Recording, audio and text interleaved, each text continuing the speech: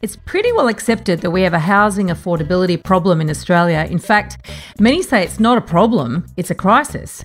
And it's not limited to home ownership. In the second half of 2021, the federal government conducted an inquiry into housing affordability and supply in Australia. The Falinski report, containing the inquiry's findings, was released in March. One thing that's certain is that this is a complex issue involving three levels of government: the private sector, individuals with varying needs, and a great deal of conflicted opinion and interest to boot. Today we're having a look at the conclusions and recommendations containing that report. Is it an oversimplified whitewash or a genuine attempt to tackle the big issues? Welcome to The Elephant in the Room. This is the podcast where we love to talk about the big things in property that never usually get talked about. I'm Veronica Morgan, real estate agent, buyer's agent, co-host of Foxtel's Location Australia, and author of Auction Ready. And I'm Chris Bates, mortgage broker. Before we get started, I need to let you know that nothing we say on here can be taken as personal advice. We always recommend you engage the services of a professional. Don't forget that you can access the transcript for this episode on the website, as well as download our free full or forecaster report, Which Experts Can You Trust to Get It Right? theelephantintheroom.com.au. To quote from the introduction of the Falinski report, the following report highlights some practical ways that a federal government can cut the Gordian knot of oppressive regulation, muddle-headed central planning, officious big state regulation, and the skinning of new home buyers via a myriad of taxes and charges designed to raise funds, not living standards. That's a pretty good statement, and it gives me some confidence with what I'm going to read when I read that report. There were 160 submissions that were made to the inquiry into housing affordability and supply in Australia, and the report actually does make for interesting reading. So let's kick off by understanding, I guess, what's meant by housing affordability. What did you pick up from that, Chris? Look, it's a funny one, right? You can't assume that, living in a blue chip suburb with a 600 square north-facing block, one of the most prestige parts of a capital city, is ever going to be affordable for someone on a minimum wage or a medium wage, etc. My view of housing affordability is there an option for lots of different parts of society to live somewhere that they feel safe, secure, stable, they feel, a sense of achievement, and that they, can feel inspired to stay in a city. And I think the issue we have in our capital cities is that sometimes, for families or for different demographics, or even key workers and, lower incomes, etc., there's not a viable housing solution because house prices and apartments, or just saying house prices generally, are just unaffordable, right? And what you're doing is you're creating a disconnect in the city. People love the city from a lifestyle point of view. They're happy, they love their job. But when they look at their shelter and their need for housing, it's a disconnect, and that's not achievable. And the only way it is achievable is if they move 3 hours from the city, and then you've got lifestyle impacts. So that's what I think housing affordability is. The big issue is that there's not a solution. And so what ends up happening is the city starts to become unenticing, and you start basically blowing up the city because people start leaving. And you can see this in Sydney. People have been leaving Sydney for a long time because they grow. There's a growing discontent, I guess, with the options available from a property point of view. And so that's why I think housing unaffordability is such a big issue, is because it really marginalised society. You've got people who do really well, who are in the market, and people who aren't in the market, and future generations who are basically getting left behind. And that to me is what housing affordability is a viable solution that you really actually can aspire to. So it's commonly accepted. The affordability argument is commonly accepted around first home buyers. Everyone understands, it's really hard to buy a property. It's really hard to save for a deposit. But actually affordability of a mortgage for existing homeowners, that's a concept as well. Also, as well as a rental and social affordable housing sectors that need to be included in the conversation. Home ownership is declining. Over the past 20 years, there's, dramatic rise in the average age of first home buyers. There's a decline of 70% of Australians owning their own home down to 66%. And, and I think the young cohort, it's sort of obvious because it takes more time to save up to buy your first home. So therefore the average age of buying a first home is going to go up. But interestingly enough, people entering retirement, 50 to 54, which is bloody young, I say, to retire. But anyway, that cohort home ownership number is basically down 6.6% over the last 20 years. So that means that there's more people entering retirement not owning their own home. And that is an alarming, and that's obviously going to increase over time as less people can afford to buy property. But also the proportion of those unmortgaged is also declining. So, and it doesn't seem like a lot. It's gone from 32.1% in 1996 down to 31% in 2016. But certainly it shows a bit of a trend, and I guess it's worrying to a lot of quarters. I think that also that lack of affordable housing is also increasingly being discussed in terms of the impact on the overall economy. So, you talk about long commutes in urban areas, inability to recruit staff in some regional areas, economic productivity. So, in areas suffering from high levels of mortgage rent stress, long-term demands in the welfare system, growing inequality and all the rest of it.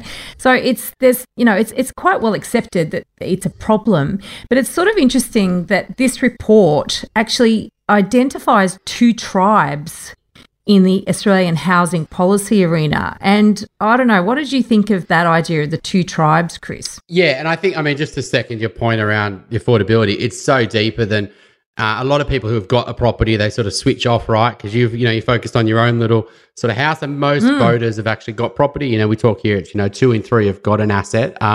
And, you can see the government's always incentivized to win their votes rather than the people trying to enter the market, which is only a small cohort. And they do things for them, but ultimately, there's a huge conflict of interest, which is talked about lots in the report, in terms of what's good for the governments and what's good for society aren't necessarily linked. And there's got to be compromises made to the government's financials in order to solve some of these problems.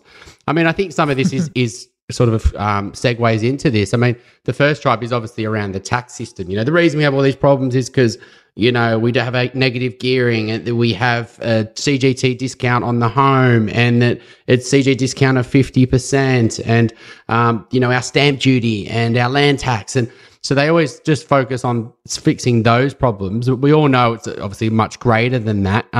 The second tribe was, it's all about supply, right? We need to release land.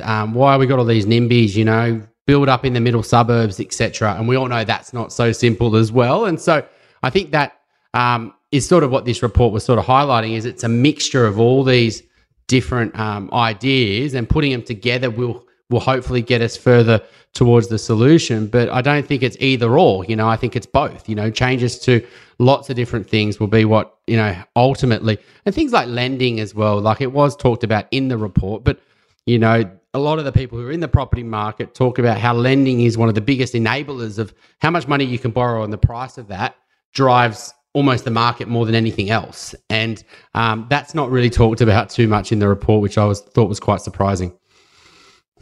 Yeah, it didn't do too much in that area, but it did talk about interest rates, and I thought that was interesting too. There was one actual quote that I'm going to quote, which I just thought was interesting.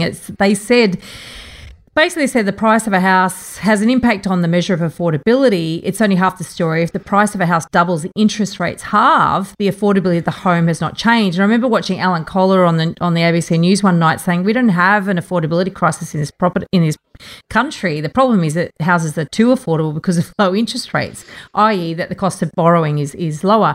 But this is the quote that I thought was interesting. It says, that is why calls for the Reserve Bank of Australia to raise interest rates to lower house prices are probably one of the most absurd ideas in Australian public policy. And I thought that was such an interesting quote, because the fact is, we know a lot of economists, it's almost like just a lazy thing to say, rising interest rates will rise prices. But I think Stuart Weems has recently published on this, the Kook has recently published on this, there's some others that can't think of the top of my head, have been talking about, guys, you got to realise it actually isn't not a strong correlation between rising interest rates and rising prices. So I thought that was just a very interesting quote. Chris Joy did a fight with Steve Keen on Financial Advisor podcast, and he referenced, the housing affordability issues, that, the percentage of income that's actually used for mortgage repayments is at all-time lows, and housing affordability for people who have got housing is actually quite cheap, because credit is cheap. That's why we've had a housing boom, is that people said, well, I've got $1 million mortgage or $500,000. I'm willing to take on an extra 500 to upgrade my home because rates are low. And so I wasn't stressed at $1 million. Yeah, absolutely. I think the cost of credit has a huge impact on housing affordability. If interest rates were 6 or 7%, current homeowners would be super stressed because it'd be really expensive to pay their mortgages, right? But when rates are low, that's not the thing that's driving housing unaffordability at the moment.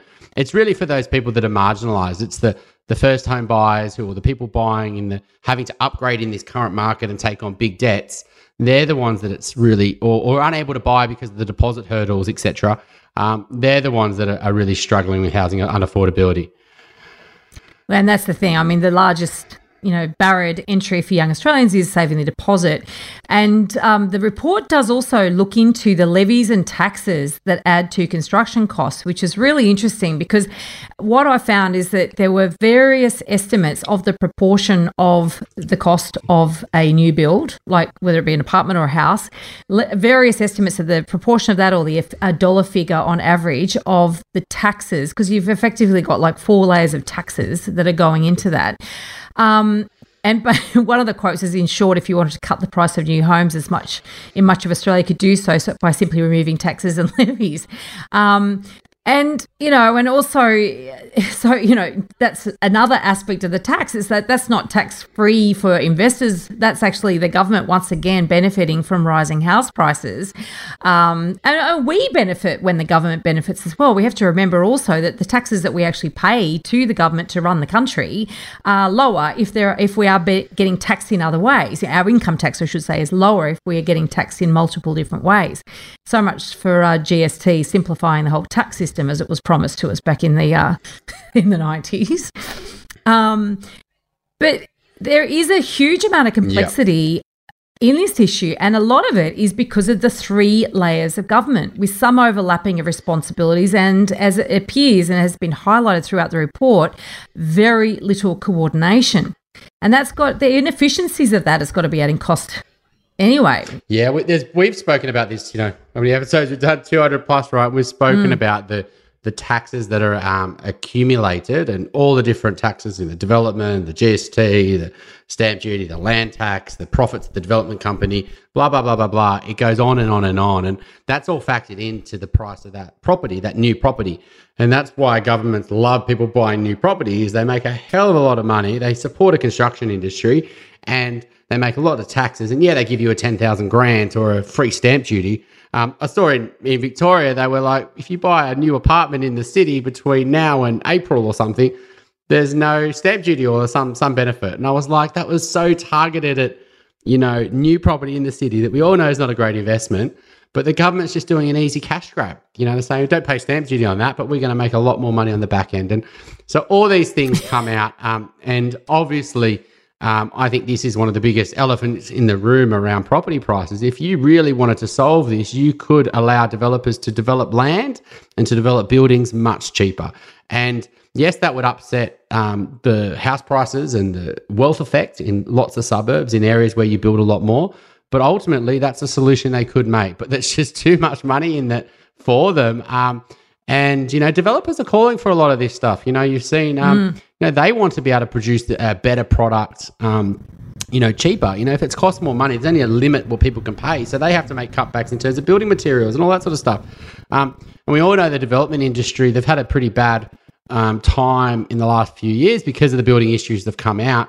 But you can see they've had a pretty bad time in the last 2 years with, inflation and building costs and not being able to get access to staff and wage increases. And lots of construction companies having really tough time, fixed price contracts and going under pro build. There was another one in Queensland last week. So, I think this is one of the biggest things that need to be sorted out is actual plan on releasing supply and making it much easier for developers to make profits and to actually start to produce this stuff. Which is sort of bizarre, isn't it? Because of course, when you do read through some of these submissions, it smacks of self-interest, but at the same time, there's smacks of common sense. And I guess wading through all of that is a real challenge. And then just to define the different roles or different levels of government at a very high level, local and state and territory governments are generally responsible for areas of land release, planning, zoning, facilitating the delivery of housing services, while the Australian government, the federal government, is also responsible for some aspects of delivery and funding of housing services and assistance. So there's a little bit of a crossover. And we'll get to the recommendations in a moment, but so a lot of the recommendations focus on the federal government incentivising the state governments to actually release supply. So, the idea behind all this is that they're pointing the finger at state and territory governments and local governments as well, that planning restrictions are one of the cause of the affordability crisis. And then econometric analysis has shown in some places of the country, those planning restrictions are responsible for 67% of the cost of housing. So that's an interesting one. But of course, increasing supply is easy to say, but it does certainly appear to be quite hard to do, especially for the federal government, given what we just said, that they're not necessarily involved in planning and releasing and rezoning and all those sort of enabling type functions. Yeah, I think there's always you want to get into power and you're a local politician, and what's going to not get you in power is upsetting the locals because they've got to vote for you. And this is where it all just falls down. The NIMBY mentality won't vote for the person that's got big picture ideas on the future of Australia. And if that involves changing their suburb and their local pocket, then they're not going to get in power. And so this is where it all sort of falls down. Reality is, if you thought common sense, if we had, one government that sort of, then they could potentially come in and say, right, Northern Beaches is Sydney. A lot of people want to live there. There's a lot of land there. What land's great to be cut up and divided to apartments and townhouses? Well, these pockets, because of the topography and the location, let's, change the zoning there. But, the person in the local government that wants to change that isn't going to get in power, right? Because everyone wants to protect their own little pot of land. And so I think density does make so much sense, but actually then implementing it, it's easy to do that in, areas where, there's relaxed planning controls already, right? And so what you see is in greenfield estates, high-rise apartments, in areas where people want to cut up their land and build townhouses, in the middle and outer rings, people think that creates, actually improves their value of their land because they could sell it to a developer. What they don't realise is it actually deteriorates the suburb over the longer term, and it actually gets, you'll get less price growth, because if you get a street of 50 houses where no one can ever knock down a house, when you come back in 10 years' time, and that's one of the only streets that does that, that'll be more desirable, that street, because it's one of the only streets that offers, bigger blocks and older houses, right? But if you live in a street where everyone's knocking down and build townhouses, over time, people say, hang on a sec, why would I want to live here? There's way many more cars, they've got a lot more renters, investors, and, the house prices don't grow as much. I think in the Shire, there was some reports I was reading last week where, certain suburbs have got these problems where, lots of people are building townhouses. And so density and loosening planning controls and, building more housing solutions in around the city makes a lot of sense. It's just, how do you actually practically do that at a suburb level? So if we quickly run through the 16 recommendations in the report, that's the first one, is density, but not top-down imposition. Those that benefit the most should bear the cost, because at the moment there sort of seems to be a bit of asymmetry around that. Tackling the taxes, rewarding communities with more infrastructure, those sorts of initiatives are sort of underneath that recommendation. The second one is to loosen planning restrictions. So this is, along the lines of what you're just saying there, the whole NIMBYism. It's tough and it's not very popular, but the recommendations in the report are that federal government should incentivise and support state and local governments to have better planning and policy. And the thing is that with good planning, loosening restrictions can actually have great outcomes. But I thought there was a couple of interesting quotes in here. Mirvac stated that rezonings in New South Wales are now taking in excess of 7 years, and the development approvals for civil works are taking another 18 months or 2 years. So that's and once again, you go, is that self-interest? They're whinging about it. They're the ones profiting. Or is it that actually they are able to better deliver if this is loosened? And I don't have an answer to that. I'm just sort of putting it out there. So basically Mirvac's saying it takes 9 years.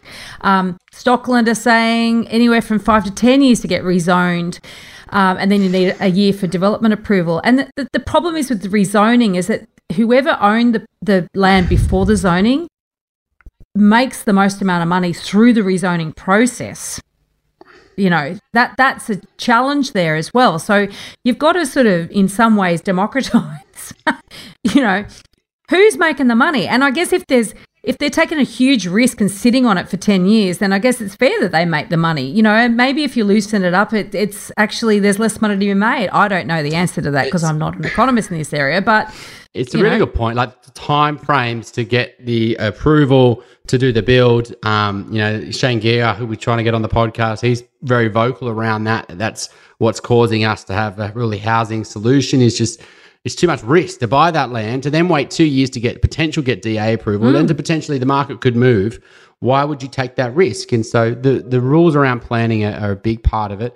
I mean, an ideal sort of utopia would be, a top-down level that says, right, these are the pockets that make the most sense to knock down houses because they're close to the main roads, they're close to the amenity. And so these streets will have to change, and they're going to have to change to 4 or 5 levels, right?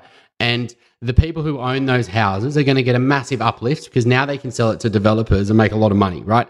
And capturing that value, so they don't make all that in profit. There's some type of value exchange. Look, you can now force acquisition with a freeway. You force acquisition them for developers, and there's some type of benefit for them in terms of the value exchange. I think that makes sense and a very clear trying to create. But if you look at the Greater Sydney plan, it's quite quite funny really when you look at it. Like the people that where people most want to live, they're building the least amount of housing, and where people least want to live, they build the most amount of housing. And so it's very much skewed to the areas that are more affordable, and I don't think it's really where the places are the most desirable. And so it's not really solving the housing affordability issue. It's just creating more supply where potentially there's not an undersupply of stock anyway. There's the ability to do that today. It's just that developers haven't got enough demand to build that much of housing out there.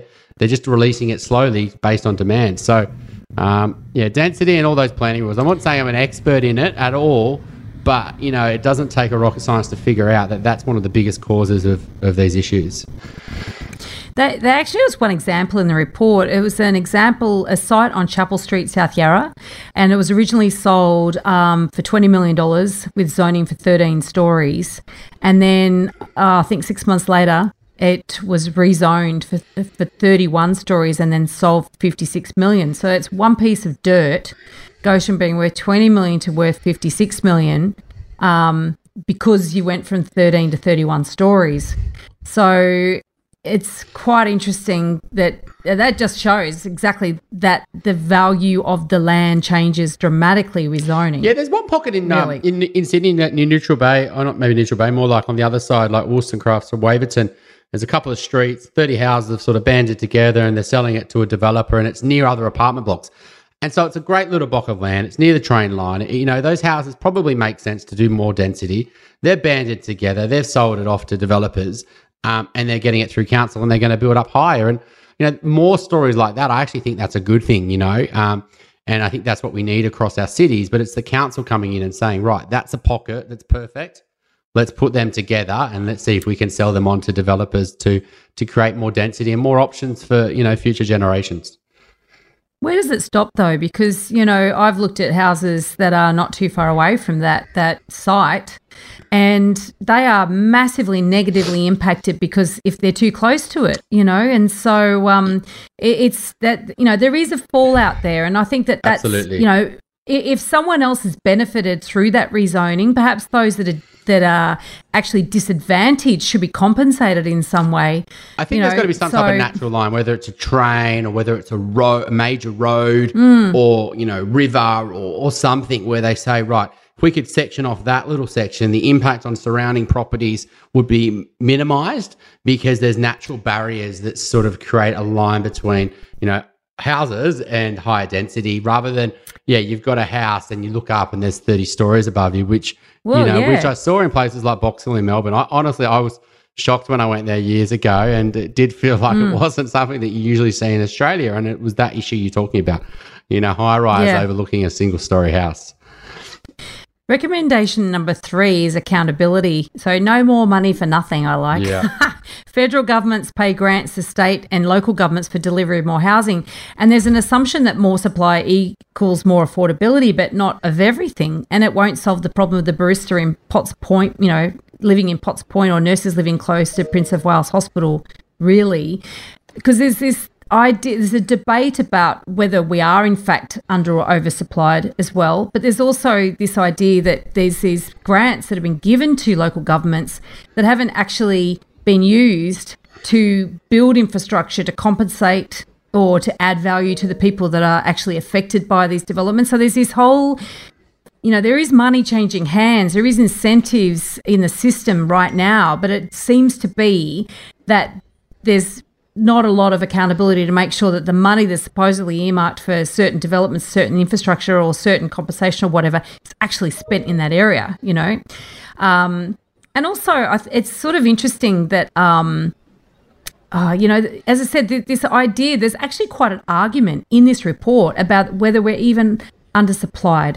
And I found that fascinating. I thought actually everyone just assumed, that we didn't have enough supply, but there's actually quite a number of, economists are saying, oh, actually, it's not even true. And we've seen it ourselves. When you see segments of the, the built environment that are losing money, you can't sell it for what you paid for it. Well, clearly there's oversupply in certain areas, such as Melbourne, inner city Melbourne apartments. If you like what you're hearing here, please share this episode with others you feel would benefit. And while you're at it, why not leave us an iTunes review? 5 stars, please. Every review helps make it easier for other people to find us and hear what our amazing guests have to say. We love hearing your questions and we're planning more listener Q&A episodes. Please send your questions in. You can send them via the website, which is theelephantintheroom.com.au, or directly via email to questions@theelephantintheroom.com.au. Between the demographics and the aspiration and desires of that demographics and their needs versus the housing stock, maybe there's enough dwellings, but is that dwellings perfectly matched to what people need? Studio apartments and 1 beds, maybe we've got too many of those. And maybe we've got too many of those in areas that people don't really want to live. Maybe we've got an oversupply of 2 beds, apartments in lots of capital cities. And maybe we're building more, maybe we've got an undersupply of 3 beds and 3-bed townhouses and in these type of areas. And so I think ultimately that's what's causing prices to keep, going up, is an undersupply of what people really want and an oversupply of what people don't really want. And that's so I absolutely think there's a huge issue. And, you just have to talk to young couples and families in our capital cities, and absolutely they think it's hard to get something that they really want long term, at a price that they are willing to pay. And so, there's ultimately an undersupply of the things that we really want. The valuable stuff. The committee concluded that those who say we're undersupplied are talking long term, and those who say we are oversupplied are talking short term. So I thought that was quite interesting. And in addition, there appears to be a consensus that increasing supply of new stock won't actually have an impact on low income earners. So, and I think potentially that's tied in with the fact there's so many taxes that are actually bolstering up the cost of buying new, that the low income earners aren't necessarily given an opportunity to buy that stock anyway. I think you'd have to have huge price decreases, low income earners to even if prices stayed the same for 5 or 6 years, or they fell 20%, they're still going to be really expensive. It's so far beyond what's affordable to a lot of them anyway. And that's why we need some, more innovative strategies on actually, more affordable housing, ways for them to enter the market at cheaper prices, more like a favour on the market, rather than, reducing prices so they can afford them. I think that's it's just so far stretched already. Yeah. Now, recommendations 4 and 5 are aligned, and they're around homelessness and also critical housing. There's been a separate inquiry that they've just basically said those recommendations, we support them, and also that the federal government should help fund state and local government programs tackling crisis housing. So it's good that that's coming to the fore and becoming a topic, and it appears to be taken very seriously. Recommendation 6 is around rent-to-buy schemes. So it's suggesting the government should partner with private enterprise to create other pathways into property ownership. And we interviewed, what was his name, from Assemble Communities. God, I think that was back in 2018.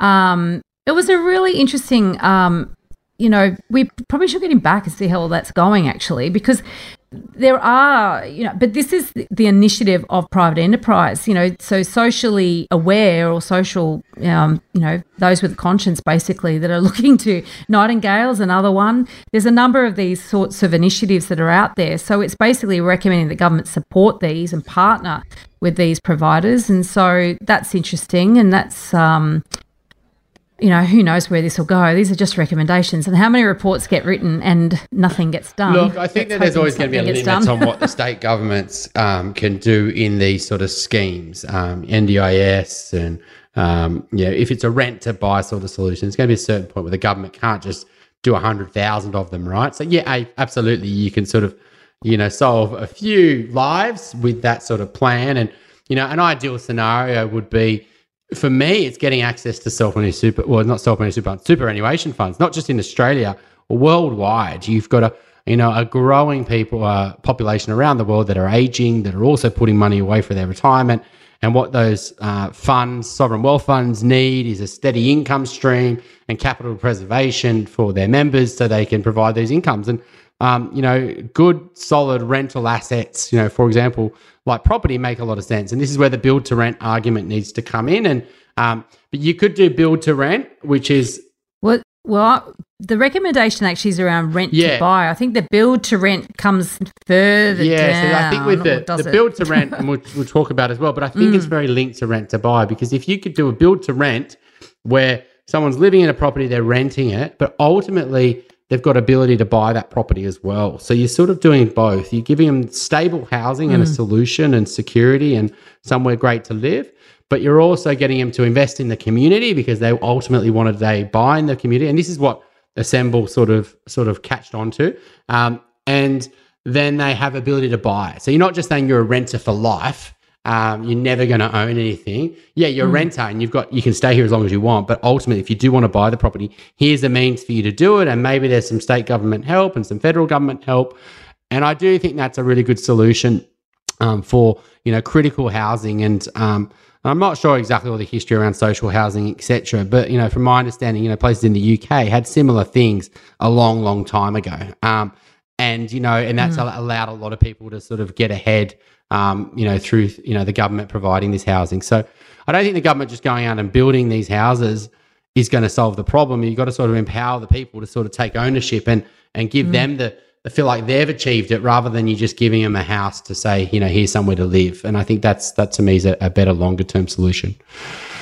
Recommendation 7 was using super for first home buyers to help them with their deposit, but not by accessing the funds as been touted in the past, but actually using it as security, which is an interesting one. There's a caveat. The implementation of this policy should depend on implementing policies to increase the supply of housing. Otherwise, an increase in households' ability to borrow would likely increase property prices. So this just illustrates how bloody complicated it all is. Now, the thing, however, and this is all about removing that largest barrier for first home buyers, which is that deposit. But, okay, it's great. You don't have to take the money out of your super, but then your super fund effectively guarantees, is the guarantor for your home loan. And what happens if the bank forecloses? You lose out both ways. You lose your super and you lose your property. So I guess there's an element of risk with this. And unfortunately, what has not been referred to in the report that I could find was any reference to what happens to housing prices when you go to sell. So it's all well and good to say increase supply, get first home buyers into these sorts of properties, but what if you need to sell? And and your asset is worth less than you bought it. And that is a bigger question as far as I'm concerned. I think tackling affordability in this way is even short term, quite frankly. But anyway, that's maybe a side issue. All you're going to do with this sort of thing is allow people, like a credit card, you're going to allow people to enter the market sooner rather than later, because now they don't need as much deposit. And, for me to do this, in my view, you'd have to have some type of matching system. So you'd have to have a certain amount of deposit and you could match that out of your super fund as a guarantee. So you've got some skin in the game, and that would have to be, maybe it's a 5% deposit you need to have. The problem is you are going to create short-term demand, obviously. Supply takes years and years to enter the market. So saying we're going to build some more supply tomorrow, like implementing this, it's going to be a disconnect. More demand in the short term, maybe more supply in the longer term, but that doesn't affect prices in the short term. So prices would go up quite dramatically, in my belief, in certain pockets where a lot of first home buyers would buy because at certain price points, and you potentially got other changes like stamp duty and land tax. And so all this would do is increase prices way more than the amount of money people get access to super. And so in 3 years' time, we'd have the same issue. You would have The place that was 600, now it's 700. Is it housing affordability being solved? No, you've just pushed up prices 100 grand by allowing people to access their super. So I'm not really a fan of this. I think it's also muddling the waters. Super's got such a bad name in young people's and older people's lives. They hate it. They hate all the changes. They don't understand it. They don't think it's their money.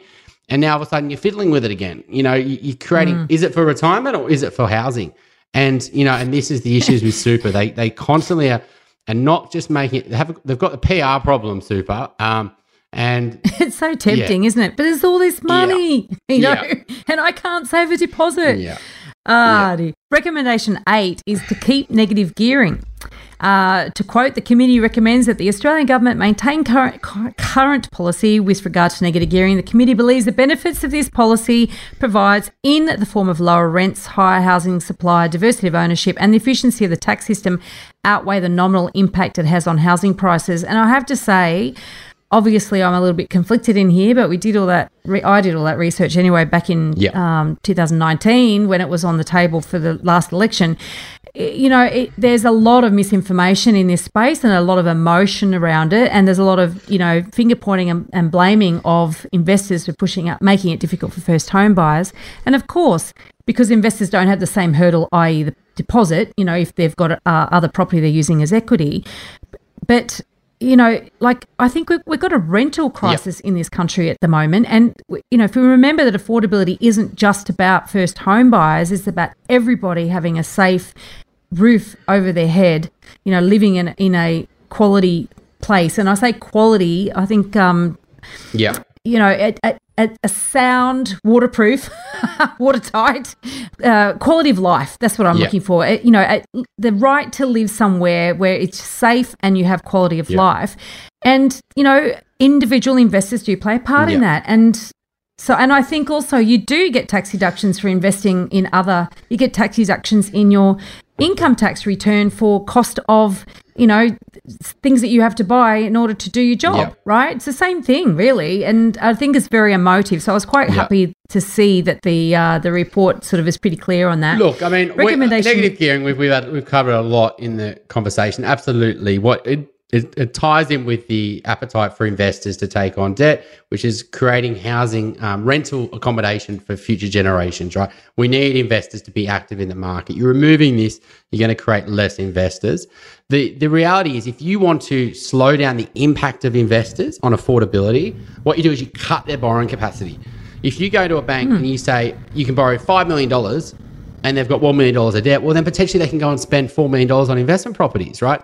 And get all the negative gearing incentives. If you say to them, no, it's actually 4 times salary, you can only borrow $2 million, well, then the impact on the market's only $1 million. And so if you really want to slow down investors, cut borrowing capacities. And this is one thing that wasn't even spoken about in the report. No, you know, in 2014, you could borrow 10 or 12 times your income. That got cleaned up. It's 6 or 7 times your income now. Ultimately, if you want to slow down the property price growth, which ultimately over many generations will make it more affordable, is you've got to cut borrowing capacity. Similar to like the UK, I think it's like 4 to 4.5 times. If we transition from 6 or 7 times down to 4 or 5 times over the next 1 or 2 decades, that would really slow down investors and slow down price growth. So that's something that if you want to stop investors, cut their borrowing capacities or mean they've got more deposit they need to require. And within a certain extent, because that would actually smash first-time investors rather than it wouldn't, the big-time investors would just keep on going. So maybe it's more around the borrowing capacity. I think that's a good point because we saw how that actually worked in effect from 2016-17. It actually does work. And so that's, yes, it was not touched on and you should have made a submission to this report, Chris. Recommendation number 9 was replace stamp duty with land tax. And so ultimately this will actually increase the supply by removing stamp duty as a barrier to transacting. That's the argument on that. But once again, it actually reduces the barrier to actually participating in the market as well. You know what I mean? You don't have to save that extra money for stamp duty, then you can get in quicker. So it's going to bring forward buyers. But I guess that's a one-off, you know, in terms of a structural change. What you're shaking your head. What do you think about this one? Absolutely. This would be a torpedo in terms of pushing up house prices. Look, from a mortgage broker's point of view, you think of this as a lot of people think, mortgage broking, selling debt. No, we try to stay pragmatic with this, right? And we know what's happened behind the market. This would push first home buyer demand through the roof. It would push upgraders. It would put investors into the market. This change alone would have huge impacts and would increase prices way more than the cost of stamp duty. This cost to transact is actually keeping transaction numbers low. Every time a transaction happens, usually the person buying the property has more debt than the person who currently owns the property, and you're creating more debt in the system. Hence why we've got $2 trillion of loans today. And, I don't know what, maybe say it's 1.4 trillion not that long ago. So we've created $600 billion more of loans. And so this would create a lot more debt in the system, a lot more transactions, and it would push prices up dramatically. This is, if you're a first-time buyer and want to buy in 5 years' time, this would not help you. This would actually make it much more expensive for you. You're much better to pay stamp duty and save 5% because you're going to pay a hell of a lot more in a purchase price in 5 years. Maybe the person buying in 12 months' time, if they get in early, they're going to benefit, but all the future generations after that won't benefit from this change. And the thing too about that is that, it's like somebody's got down there with a spreadsheet and usually its probability is what's going to happen. They think that this is going to be this sudden rush of supply because that's actually what's stopping retirees from downsizing. But I don't think that is actually the single most important thing. I don't think that's the single block. It may impact some. Exactly. Downsizers don't because, one, they can't find suitable housing in the area or solutions. There's not enough downsizers suitable apartments that give them that they aspire to move down to. They've got a house. Yeah, they've got to maintain it, but they can pay people for that. But, there's not a downsizer apartment that's three beds, that's big enough, that's in a great location for them. That's the first thing, supply. Secondly, their assets test with their pension. If they downsize their house, they have to start paying, they lose their pension or they, they have a less asset growing tax-free for future generations, the CGT discount. Well, they can put a big chunk in super. Yeah, and there's limits on their super and things like that, how much they can get tax-free. But maybe they haven't got an income problem anyway. So there's lots of reasons why downsizers aren't downsizing, not just the stamp duty change. So the recommendation 10 is acknowledging the transitional costs of changing from stamp duty to land tax. So we won't go into that. It's, because there's all this inequity around that. And if you have actually read the New South Wales state government's rules around that, and so I think they're basically saying, anything over $3 million, you still pay stamp duty is quite complicated. And that's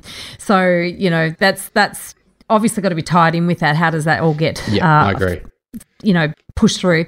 Recommendation 11, developer contributions. So effectively ensure that they're spent on what they're meant to be spent on, like infrastructure. And the MBA, actually, that's the Master Builders Association, estimated the impact of selected taxes and charges on the final price of a new home is approximately 150,000 in New South Wales, 140,000 in Victoria, and 100,000 in Queensland. So, I think you said earlier, Chris, you want to make houses more affordable. That's one very easy way to make a significant difference. Yeah. Makes sense though, right? Like if you're going to allow this high density to happen, those money that the local government makes should have to go back into improving the street, and planting trees and improving the sewer system and the main street. Give the community a benefit for that density, and maybe they're going to be happier if it happens. And actually accountability and make sure it happens. I think that's what that's all talking about. One of the interesting things too, and another quote from this is Mr. Shane Garrett is the chief economist of the MBA. He told the committee, and he just basically said that when supply is constrained, prices rise, and when prices rise, governments get more money out of the property market and the property sector. That is a conflict of interest that they face, and it does make a transition to a better tax system and a better tax structure far more difficult, but also, of course, the release of delivery of new housing. So it's once again, when you get into these quotes and reading through all these statements throughout this report, the conflict after conflict and the complication of it, it's why they call it a Gordian knot. And commenting on the taxes and charges of new housing, the PCA, I can't remember what the PCA stands for, basically saying that in excess of a third and often more than 40% of housing construction costs are wrapped up in federal, state and local government taxes, surcharges, levies. It's just crazy. Yeah. The recommendation 12 was build to rent, which we did talk about in relation to rent to buy, and particularly how policy and taxation, et cetera, actually stymies this sector. Yeah. So this will change the landscape for mum and dad investors. And look, I think it's inevitable, really. And we discussed this with Kent actually in episode 215, if you want to go back and sort of hear more about that. it's an interesting sector, and I think we will be watching this space. Yeah, there's already talk of governments potentially making changes to the taxes around this. But if you can get institutional money to provide housing and rental solutions for our society, we need to do it. It will absolutely. If you've got an asset that isn't that special, that's providing a rental solution, but it's not providing a long-term what people really want to buy, you're absolutely going to get hit by this, because the build to rent's going to be better quality and better serviced and better built than your type of stuff. So high density stuff will get smashed by these policies. But, ultimately we need to build these things and build to rent is a good solution, I believe. So recommendation 13 around APRA and non-bank lenders and recommending basically levelling the playing field if this is found to be contributing to price rises. So as a broker, what do you think of that There one? are potential issues with non-banks and APRA and their borrowing capacities and what you can do and their regulation versus other banks. I think they're getting tightened up, and that's there was a huge issue, especially in the last 15, 17 times. You borrow a lot more money at non-banks. And so I think regulation across the board, across all the banks in terms of capacity and things like that's a good thing, but also encouraging more competition. And this is why brokers' percentage of loans, I know this sounds like I'm, pushing the broker trumpet here, but absolutely more competition in the broking market reduces the cost of interest rates. And that's all the reports are proving that. And if we keep increasing competition in the mortgage market, not just the big four banks, keep wanting more people, that will keep the margin smaller for the banks. Yes, banks make less profit. Who cares about that, really? The consumers at the end of the day. Shareholders, probably. There'll be obviously people who are listening, but they're probably at the top end, not the bottom end. The recommendation 14, it's a different bank as the RBA. This one, it's keep house prices out of monetary policy. So basically just reaffirming that the RBA's mandate is when they tinker with interest rates, is not to actually impact house prices. Interesting one. I think it's probably a good idea. I mean, if you just try to focus on encouraging short-term demand and, reducing the cost of their mortgage interest means they spend more. So then that pushes the economy but not really thinking that's going to impact house prices. Do other things to limit house prices, borrowing capacity, supply, etc. Stop trying to make it. Because if the government says, we can't drop interest rates, its house prices will go up. Well, that might push us into a recession, and that could push house prices down anyway. So I think that's why I think this is a big topic that you should try to split it up. Another one, so recommendation 15, we're getting close to the end here, is a timely information flow. Like the federal government basically needs to be kept up to date with state forecasts for population, approvals, completions, so that they can actually coordinate programs. And I think a recommendation like this really just put the spotlight on the fact that we have a bit of a dysfunctional system with our levels of government, not necessarily working in tandem, certainly not necessarily working in coordination.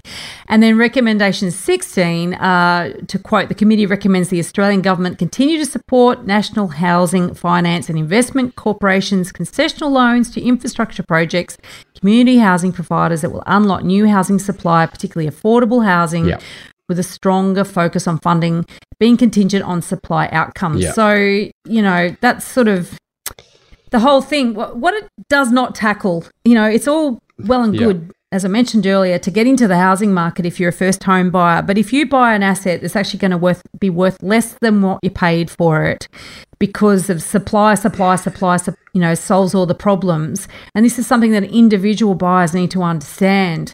And it's challenging because I've been talking with first home buyers through Home Buyer Academy and some do say, I actually don't care what happens to prices after I bought. I just want security and certainty and have a roof over my head. But if life gets in the way and something suddenly changes and they do need to sell, and I've spoken to some that have bought and lost money, for sure. And it's not uncommon, and they don't talk about it because it's not the thing you brag about at the barbecue. So, I think that's something it's not talked about enough, put it that way. And, clearly it wasn't talked about by anybody who made a submission. Also, no mention of first home buyer grants. I couldn't find a mention in there, could you? It doesn't really surprise me. I mean, the money that they pay, they don't want to admit that pushes up house prices. They don't want to stitch up the next generation.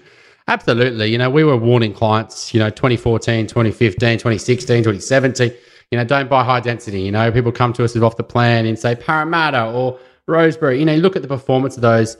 They've got backwards in the last 2 years, quite significantly, let alone this potential stamp duty if they had to pay it, selling costs, the stress, the opportunity cost, etc. And so our listeners will be very versed in that. I think there's, I do think that's a big issue. I think, I think work from home and longer term, the regional infrastructure is a big sort of thing the government needs to do, is to be encouraging us to move digitally. Work from home for the last 2 years has created a big slowdown to what would be even more ridiculous housing unaffordability. If you think about all the people who left for the regions, if they went and still competed on the inner ring suburbs, you would have seen this huge disconnect of prices. Yeah, but now you're seeing problems in the regions that they've never anticipated before or never sort of encountered before, and also there's no mention of the rental crisis, and I guess the reality is that that's starting to really show up now, and probably when the submissions were called for this report in September 2021, a lot of what's been happening since then has actually been very much in that rental area, and this is huge pressure on regional areas because of that migration, So so there's a short-term sort of rental issue. There's short-term for the locals who can't afford to buy, etc. But ultimately, as our city grows and our country grows, I think we need to start spreading out more, right? And otherwise you're going to have this sort of real pressure cooker and this real density around the city, and and people are going to not be able to commute and all these lifestyle impacts, etc. And so I do think a longer term sort of, how do we spread out our population more along the coast, whether it's airports and trains and allowing people to work from home predominantly, is these sort of things will help to lower the need to be close to the cities. Yeah. We're talking about some of the, maybe not naivety is not the right word, but I think to some degree there's a bit of a naivety from commentators in the property market that aren't actively in the property market. And this is one quote that I highlighted to see what you thought of this one. It is incorrect to see the housing market as completely segmented. If builders are prevented from supplying luxury housing, the wealthy buyers who would otherwise buy it purchase middle-level housing instead, which pushes out mid-level buyers who then buy low-end housing. Ultimately, people at the bottom are priced out. Studies of filtering show that new supply results in long chains of turnover, with all sectors of the housing market benefiting. Do you agree that it sort of just is like a domino effect? Because I don't necessarily think that if people are prevented from buying luxury housing and they want it, they go and buy something less than they want. Do you? There's a need for housing, right? So, if you, if you could produce 300 four-bedroom townhouses in Mosman, absolutely that would mean that a lot of those buyers who can't afford Mosman are pushing to other suburbs that would go into Mosman. So I do think that, we do need to build housing at all different segments because... But what this is saying is that the segments don't really exist because people just go, okay, well, I'll take the next best thing. And I don't think consumers actually behave that way. Yeah, sometimes they won't. They'll obviously become rent investors or they'll do other things, etc. They won't move out of the area they want to live in. They'll find another way. Yeah. They'll find something else. Yeah.